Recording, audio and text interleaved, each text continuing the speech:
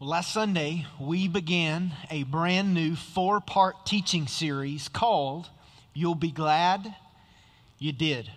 For the entire month of July, as a church family, we're going to be examining what the Bible says about you and I living generously with our time, skills, and resources, and leveraging our lives for what matters most. And last week we looked at one of my favorite passages of Scripture from 2 Timothy chapter 4. The Apostle Paul is writing and he's reflecting on his life. He's looking back at all of his sacrifice, of his investment and his service. And here's what he concludes. After years of giving and serving and sacrificing, here's the conclusion at the end of his life. I'm glad I did. I don't regret my investment in God's kingdom. I don't regret my service for the sake of the gospel. I'm glad that I did. And last week we established kind of a big picture question for this series. That for this whole month, we're going to wrestle with this specific question and hopefully by the end of this month, really have some clarity about what it looks like for us. And here's the question. How am I leveraging my time, skills, and resources for maximum kingdom impact? I want us to read that out loud this morning as we begin. 1, 2, 3. How am I leveraging my time, skills, and resources for maximum kingdom impact? That's a really significant question. That's a question that all of us need to have some clarity on. And there's really 3 big areas in that question. The first one is time. All of us have been entrusted with a limited amount of years and opportunities here on the earth, and we are to utilize them wisely. The second big area in that question is the area of skills. We have all been grace gifted by God with skills and abilities that we're to utilize to honor God and to bless other people. And the last big area in that question is the area of resources. You see, all of us have been entrusted with resources, finances, possessions, and we are to manage those things in a way that is honoring to Jesus. And this weekend, we're going to wrestle with the first area in that question. That is the area of time. So this morning, what we're going to address is how do you and I leverage our time for maximum kingdom impact? And this week, in preparation for this morning, I did a little bit of research to really understand how, as a country, as a people, how are we spending our time over the course of our life. And I found some really interesting information. Did you know that the average American, over the course of their life, will spend 25 years sleeping? That was pretty significant for me. Did you know that the average American, over the course of their life, will spend 4 years inside of a car? I got one for the ladies in the room. Did you know that the average American woman, over the course of their life, will spend 2 months doing nothing but removing their makeup? A couple more. Did you know that over the course of our life, we will spend 14 years working a job? And then this is the last one, and this was the one that was the most surprising, and maybe it's just because it's what I really like to do. But the average American, over the course of their lifetime, will spend 9 years watching television. You see, when we start talking about time, it's a stewardship issue. It's really an issue of us understanding how are we going to manage or steward what God has entrusted to us. Adrian Rogers made this statement. He said, God's great gift to you, number one, is Jesus. And number two is time. God has given you time to work, time to serve, time to love, time to laugh, time to labor. But like any gift, how you use it is really up to you. And we need to see every day, this day and every day, as a gift from God. So this morning we're going to answer the question, how do we leverage time for maximum kingdom impact? If you have a Bible this morning, would you turn to the book of Ephesians, chapter 5. In just a moment, I'm going to read 3 verses of Scripture from the book of Ephesians, and we're going to unpack that this morning. But I know typically when we study a passage of Scripture, we've studied verse by verse through that book of the Bible, so we all have a lot of clarity as it relates to the context of that book.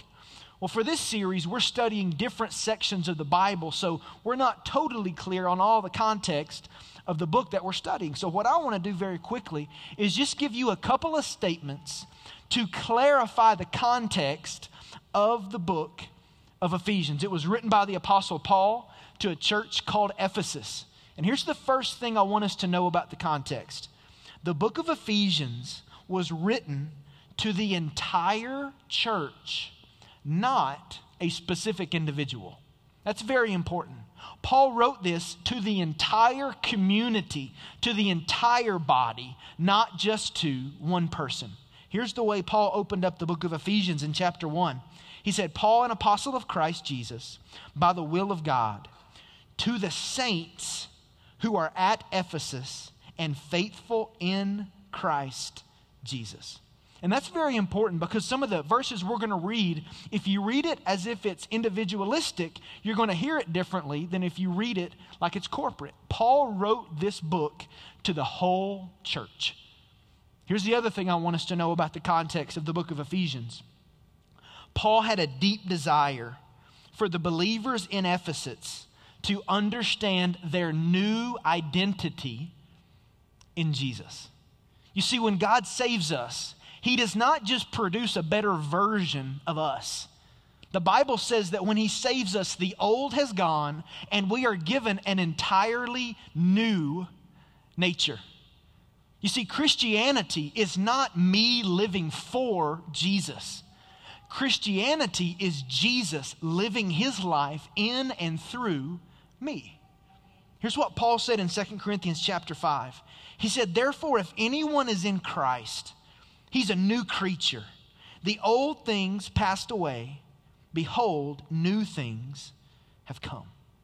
Paul had a deep passion for these believers in Ephesus to understand their new identity in Him, to the point that there are 155 verses in the book of Ephesians. Within those 155 verses, there are 54 references to these believers being in Christ. 1/3 of the book references the reality that these believers at Ephesus had a new identity because of their relationship with Jesus. And here's why that's so important. Because if we do not understand that we are new, free, loved, righteous, and holy in Christ, we will never see ourselves the way that God sees us through His Son. This letter was written to the whole body, and Paul has a deep passion for these believers to know that they are beloved sons and daughters of the Most High God. So with all that being said, Ephesians chapter 5, I'm going to read verses 15 through 17. He's just been talking to them about purity, about the world, and challenging them to live in the light, to walk in the light in a way that honors God and imitates God. And then here's what Paul wrote in Ephesians chapter 5, verse 16. Therefore, be careful how you walk, not as unwise men, but as wise, making the most of your time, because the days are evil. So then, do not be foolish, but understand what the will of the Lord is. What I want to do in our time together this morning is I want to share with you 3 biblical realities about time straight out of this passage of Scripture. So here's the first one. The time we have been given is to be used wisely. The time you and I have been given is to be used wisely. He begins in verse 15 by contrasting 2 different ways that we can walk. We can walk as unwise, or we can walk as wise. Look at verse 15 again. Therefore, be careful how you walk, not as unwise men, but as wise. This phrase, be careful, it means to look or observe with accuracy. It means to look at very, very close. The word walk is speaking about the overall behavior and activity of your life. He's saying, listen, you need to be very concerned about the overall way that you carry yourself in life. And then he says, listen, when you think about that, I hope you can say that you are walking wisely, not unwise. When the Bible speaks of someone being unwise, it's speaking of a way of life that is apart from God. It's speaking of a way of life that is dependent and trusting in self. Throughout the Scriptures, when you see an unwise person mentioned, it's talking about someone who is reckless, someone who doesn't count the cost of their decisions, someone who's careless. Warren Wiersbe said this about being unwise. He says, it is sad to see many professed Christians drift through life like sleepwalkers who never make the most of the opportunities to serve Christ. So what it looks like to be unwise means you're not careful, you're not paying attention, you're not engaged into the things of God. But on the other side, there's the option to carry out the overall behavior of our life as a wise person, meaning we are dependent and trusting in the things of God. We are careful, we are sensitive, we do count the costs of our decisions. And Paul says that's the way you are to walk. So you could think about it this way. When he references someone being unwise, that means it's someone who's saying, I'm going to do what I want. That's unwise. Here's what wise means. It means I'm going to submit to what God says. A major difference. And Paul implores us here. He says, listen, you must be people who are wise. And here's why. Because wisdom comes from God. God is the only source of wisdom. He's not a source of wisdom. God is the source of wisdom. I remember several years ago we were studying through the book of Proverbs as a church family, and one of the statements that we landed on that was really significant for me was this: wisdom is seeing life from God's perspective. That's what wisdom is. Because everything God says is wise. Everything God does is wise. So for you and I to have wisdom, that means we are seeing life from God's perspective. There are a couple of misconceptions that float around when you talk about wisdom. One of those is that age and wisdom are synonymous.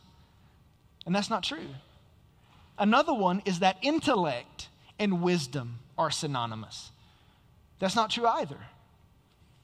Another misconception is that education and wisdom are the same thing, but that's not true. None of those are bad things, but wisdom can only come from God. And here's why that's so significant. Here's why it's so significant that Paul challenges us first in the area of wisdom. He wants us to get our head around living a life that is wise before he brings up the issue of time.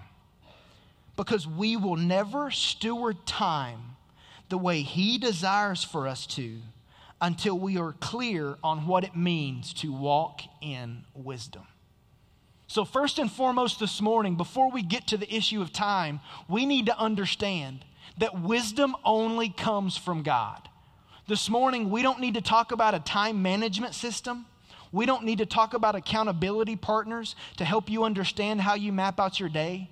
First and foremost, if we want to be good stewards of time, we must look to our Heavenly Father to give us His wisdom and lead us to walk wisely as we navigate through life. One of the things I pray for, that our pastoral team prays for on a weekly basis, is God's wisdom. We don't pray for our wisdom. We don't pray for our best thinking. We beg God to lavish on us His wisdom. And that's straight out of the Scriptures. James chapter 1 says this, "If any of you lacks wisdom, let him ask God, who gives to all generously and without reproach, and it will be given to you." So maybe today, your first step towards being a good steward of your time is to begin to ask God to give you wisdom to be able to walk wisely as you navigate through life. The time we've been given is to be used wisely. Here's a second biblical reality. The time we have been given is God's time. Look at verse 16. "Making the most of your time because the days are evil." This phrase, "making the most," is a really interesting phrase. It's actually a picture of someone at the marketplace buying up as much as they possibly can for themselves. It's the picture of you and I going to the market and buying as much as we can possibly buy. That's the picture of this phrase, "making the most." Well, what does Scripture say? We're to buy up as much as possible. Time. The word time here in Ephesians chapter 5 means measured or fixed season, opportunity. In the Bible, there are two big definitions for time. One is tick-tock time. So we would think about a clock with minutes and hours and days and years. That's one way to describe time in the Bible. Another way to describe time in the Bible is opportunity. A season that is available right now but will not last forever. And once it's gone, it's gone. That's the word that Paul uses here in Ephesians chapter 5. He's saying to buy up as much opportunity as you possibly can. Remember, he's writing to the whole church. He's saying, church at Ephesus, leverage as much opportunity as you possibly can in your generation. Because once that opportunity's gone, it's gone forever. Here's what John MacArthur said about this verse. Paul pleads for us to make the most of our time immediately after he pleads for us to walk wisely rather than foolishly. Outside of purposeful disobedience of God's word, the most spiritually foolish thing a Christian can do is waste time and opportunity. To fritter away his life in trivia and in half-hearted service to the Lord. When we walk obediently in the narrow way of the gospel, we walk carefully, making the most of the time. We take full advantage of every opportunity to serve God, redeeming our time for His glory. It's a great statement. In your life and in my life, there are really two big categories that everything falls into. One category are the things that we examine closely. These are things that really at any point in the day, we probably have a pretty clear picture as to what's going on in these areas. Usually these areas are where we have high accountability. These are things like our bank account, things like our children's well-being and their schedule, things like our responsibilities at work. I dare say most of us would put those in the category of stuff we examine closely on a regular basis because the accountability level is high. Examine closely. But there's another category. It's not the things that we examine closely, it's the things that we monitor loosely. These are things that we know they're there, but we may not be exact on exactly what's happening. These are things like how clean your car is. It's probably on your radar, but you don't think about it every day. These are things like how many likes your post just got on Facebook, It's on your radar, but you don't look at it, I hope not, every day. Things that you monitor loosely, and usually these are things where you have low accountability. Monitor loosely, examine closely. Let me ask you something. When it comes to your stewardship of time, which category do you put it in?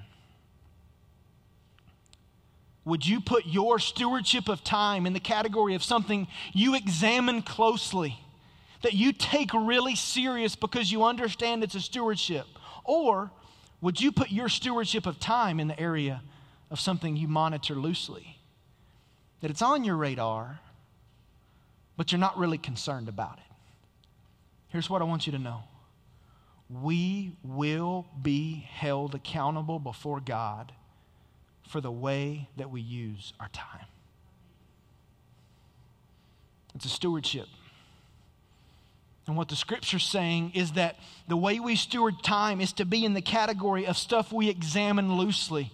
We're to look closely, to be careful that we are stewarding our time in a way that is wise, that we are seeking God's wisdom as to the way we leverage the opportunities that have been entrusted to us. Most people tend to treat time like it's a never-ending resource that they can do with whatever they choose. The time we've been given is God's time. We're dealing with kingdom time and with kingdom resources.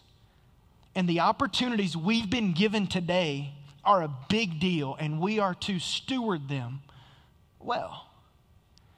The time we've been given is to be used wisely. The time we've been given is God's time. The third reality I want to share with you this morning is this. The time we've been given is for a specific purpose. The time that's been entrusted to us, it's been given to us for a specific reason. Look at verse 17. So then, do not be foolish, but understand what the will of the Lord is. He once again revisits the comparison that he made in verse 15. And here's in essence what he's saying. If you're foolish, if you're unwise, you waste opportunity. When an opportunity comes into your life, you waste it because you're foolish. But if you're wise, you leverage it for maximum kingdom impact. That's what Paul's pointing out to us. He's saying that's the will of the Lord. It is God's will for you and for me that we leverage every opportunity that he entrusts to us for maximum kingdom impact. Rick Warren made a statement in one of his books that God used in my life several years ago, and I think it fits right in line with the heartbeat of verse 17. Here's what Rick Warren said. You weren't put on earth to be remembered. You were put here to prepare for eternity. Let me ask you something. As you evaluate how you're leveraging the opportunities in your life, would you say you are leveraging those opportunities so that you will be remembered? Or are you leveraging those opportunities through the lens of the kingdom of God to prepare for eternity? You see, God has given us time for a purpose. Here's the purpose: to leverage it for his glory, to leverage it for his kingdom. It's a stewardship, it's a management issue. Just a moment, I'm going to share with you very quickly 4 ways that you and I can redeem the time, that you and I can redeem the opportunities that are before us as a church family. And each one of these is very significant. But here's the excuse I hear over and over and over as to why these things are not being played out in a person's life. In every scenario, whether it's a counseling appointment, an email, or a meeting here at church on the weekend, people will say over and over and over, those are all great things, but I just don't have time. Well, here's where I want to challenge you. Maybe it's not that you don't have time to do these things. Maybe it's that they're not a priority in your life. These are opportunities that God has given us, that He's put right in front of us as a church. They're not going to be here forever. And my prayer is this morning we would take a step towards leveraging them for maximum kingdom impact. So 4 ways that you and I can redeem the time. First of all, treasure the Word of God. Treasure the Word of God. We say this all the time, but there are places in the world that can't do what we're doing this morning. It's illegal. I had a lady stop by after the last service and tell me how much she loved being here, but she was afraid to become a Christian because she knows in her country she would be killed. We've adopted an unreached people group in the Arabian Peninsula. They don't even have a copy of the scriptures in their language. If they wanted to study the passage we're looking at this morning, the first thing they would have to do is learn another language. God has given us in our country an opportunity to treasure the Word of God. Are we?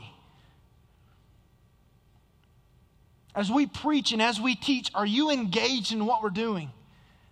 I was on a Skype meeting this week with someone on the other side of the world. And he was talking to me and Pastor Brian. He said, I'm so thankful for the ministry of hope through the internet and your sermons online and through you sending people to train our leaders and missionaries. We don't have the opportunity like you have. Thank you for leveraging it for kingdom impact. As a church, God has given us this chance. I don't know how long it's going to be here.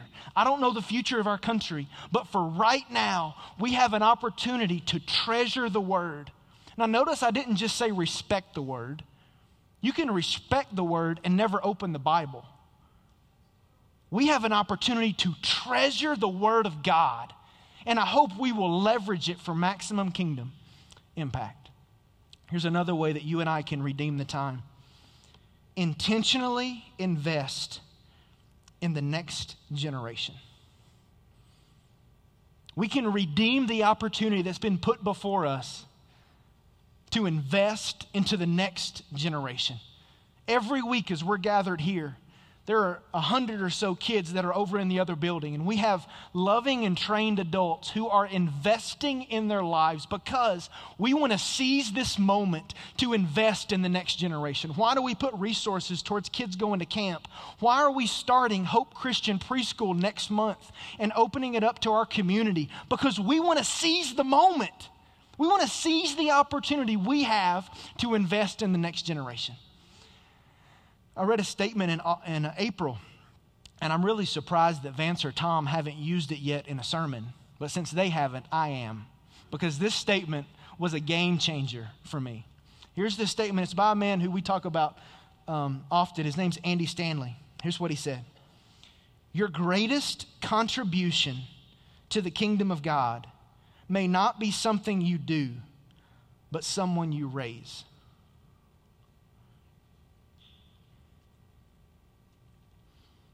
That changes the way I think about my 10-month-old daughter. I hope it changes the way you think about the 300 plus kids who we're going to get to invest into in one of our children's environments today. You see, in a lot of cases, we're looking for some action that we can do in and of ourselves to impact the kingdom. But what if we're here to invest in another generation that's going to be able to take the gospel to the Wadi people? Now think about that. We have an opportunity as a church. Are we leveraging the opportunity we've been given for maximum kingdom impact? Here's a third way that you and I can redeem the time. Demonstrate kindness to the people in our city who don't know Christ. 95% of the city of Las Vegas does not have the hope of Jesus. 95%.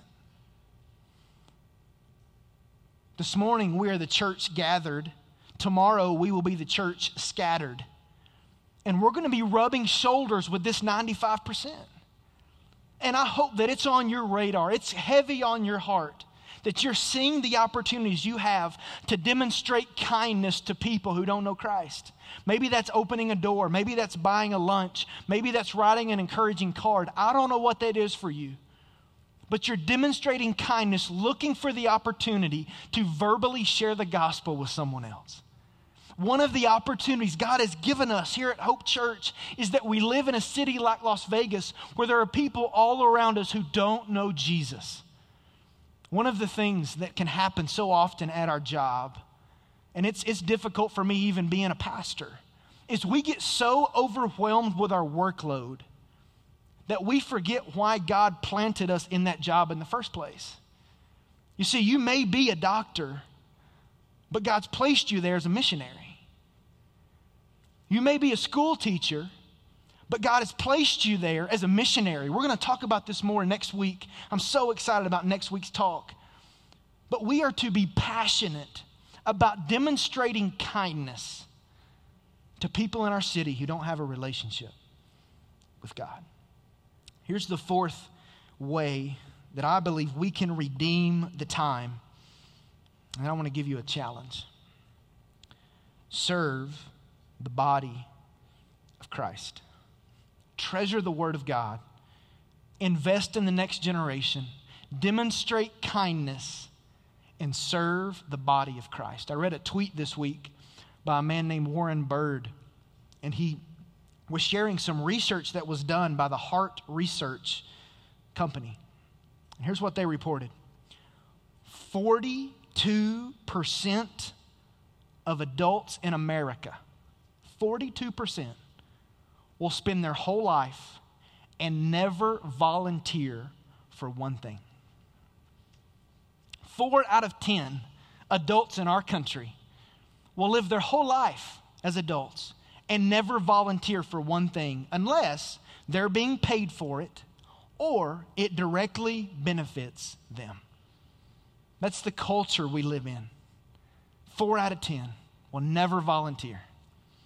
Here's what I believe. I believe in the church, the people of God, it should be different. And God's given us an opportunity to serve. If you study the life of Jesus, you find a man who was a servant of every person he came in contact with. He was looking for ways that he could serve. When you study the early church, you see a group of people that were meeting needs and loving each other like the world had never seen, to the point that Jesus even said, if you want to know who my disciples are, don't listen to what they say, watch the way they love one another. If you want to know who the Christians are, watch the way they love and care for each other. Watch the way that they serve people. That's the identifying mark of a believer. As a church, I believe that should be a big deal for us too. And I want you to watch a video of a guy in our church named Zane, who I believe understands this principle of the significance of just living generously, doing what he can do to serve the body of Jesus. Watch this video.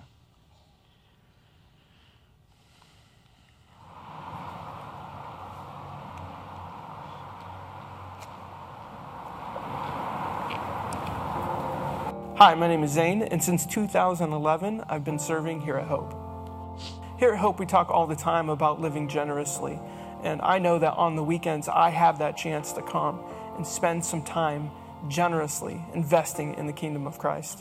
Whether it's just spending time in the parking lot, being a friendly face to the newcomer, or spending time working with the production team, where we just enhance that experience of what it means to come and worship and hear the message of Christ.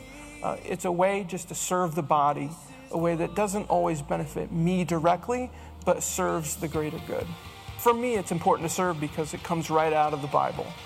1 Corinthians 12:7 says, to each the Holy Spirit is given for the common good. So I take that as a signal that I better be willing to serve and do it with a joyful heart. But also I believe we each have a place in that body, finding that role or that niche that can help us experience not only Christ, but the community of Christ as well. I hope you heard through that video a heart of generosity. Zane's a guy who has a full-time job, probably just like you. He's got a family. But for him, he recognizes one of the ways he can leverage the opportunity before him is simply by serving the body. Last month, we did a church-wide survey, totally anonymous. We don't know who wrote what. We have no idea. But one of the questions on that survey was this: how many hours per week do you spend using your gifts to serve the body of Christ? I want to put some of the data up on the screen, and you'll see there kind of different breakdowns. People who serve more than 10 hours. 7% of our church serves more than 10 hours as they weekly serve the body. 6 to 10 hours, 6%. 3 to 5 hours, 15. 1 to 2 hours, 23%. And I just want you to know, if you're here and you serve on the weekend or as a small group leader or in any capacity, you are making a difference. And I'm so thankful for you. Thank you for what you do.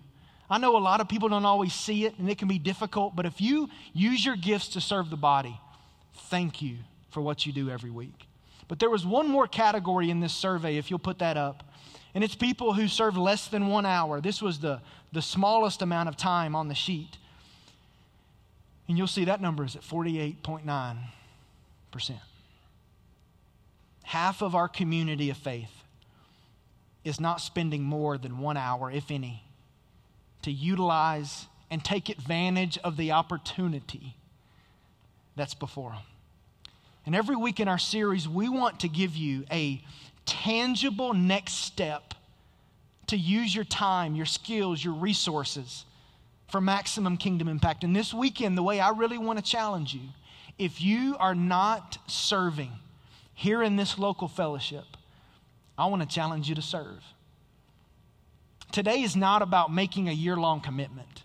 Today is about recognizing an area that maybe you need to grow in. And I believe 48.9% of our church needs to grow in this specific area of serving the body. And so what I would want you to do today is to think about the areas that you're interested in and that you can engage. In the seat pocket in front of you, there's a card that just says serving opportunities. And on that card, there are just listed some ministry interests. And for us as a church, these are the areas that we have to get right. If we're going to continue to grow and develop and engage our city, these are all areas that we must get right as a fellowship. And here's what I want to ask you to do. I want you to check one that interests you. We want to link your passion with the opportunities right here in this fellowship so that you can serve the body of Christ. We're not going to put you in a spot that you hate. We're not going to put you with people that you don't get along with. But today, I want to challenge you to take a next step. Maybe that's filling out this card and putting it in the offering basket. Maybe that's as you leave today out in our lobby. We're going to have ministry leaders out there who lead ministries right here at Hope. There's a serving opportunities board out there. You can see more needs that are prevalent right here in our fellowship. One of the ways I believe you and I can redeem the time, and these are areas we don't have to pray about. We don't have to pray about treasuring the word or investing in the next generation or demonstrating kindness or serving the body. It's to be a priority for us because God's given us that opportunity as a church. I want us to be a fellowship that serves one another to the point that it doesn't even make sense to people because they see how much we love and serve each other. We have been entrusted with an opportunity. God's given us many opportunities as a fellowship. And ultimately, we're responsible. We're stewards of those opportunities. Our time that's been given to us is to be used wisely. At the end of the day, it's God's time. And it's to be used for a very specific purpose. I pray that you would take a next step today, and I don't know what that is, in learning to leverage your time for maximum kingdom impact. And here's what I believe. If you do, and you begin to walk in wisdom, you'll be glad you did.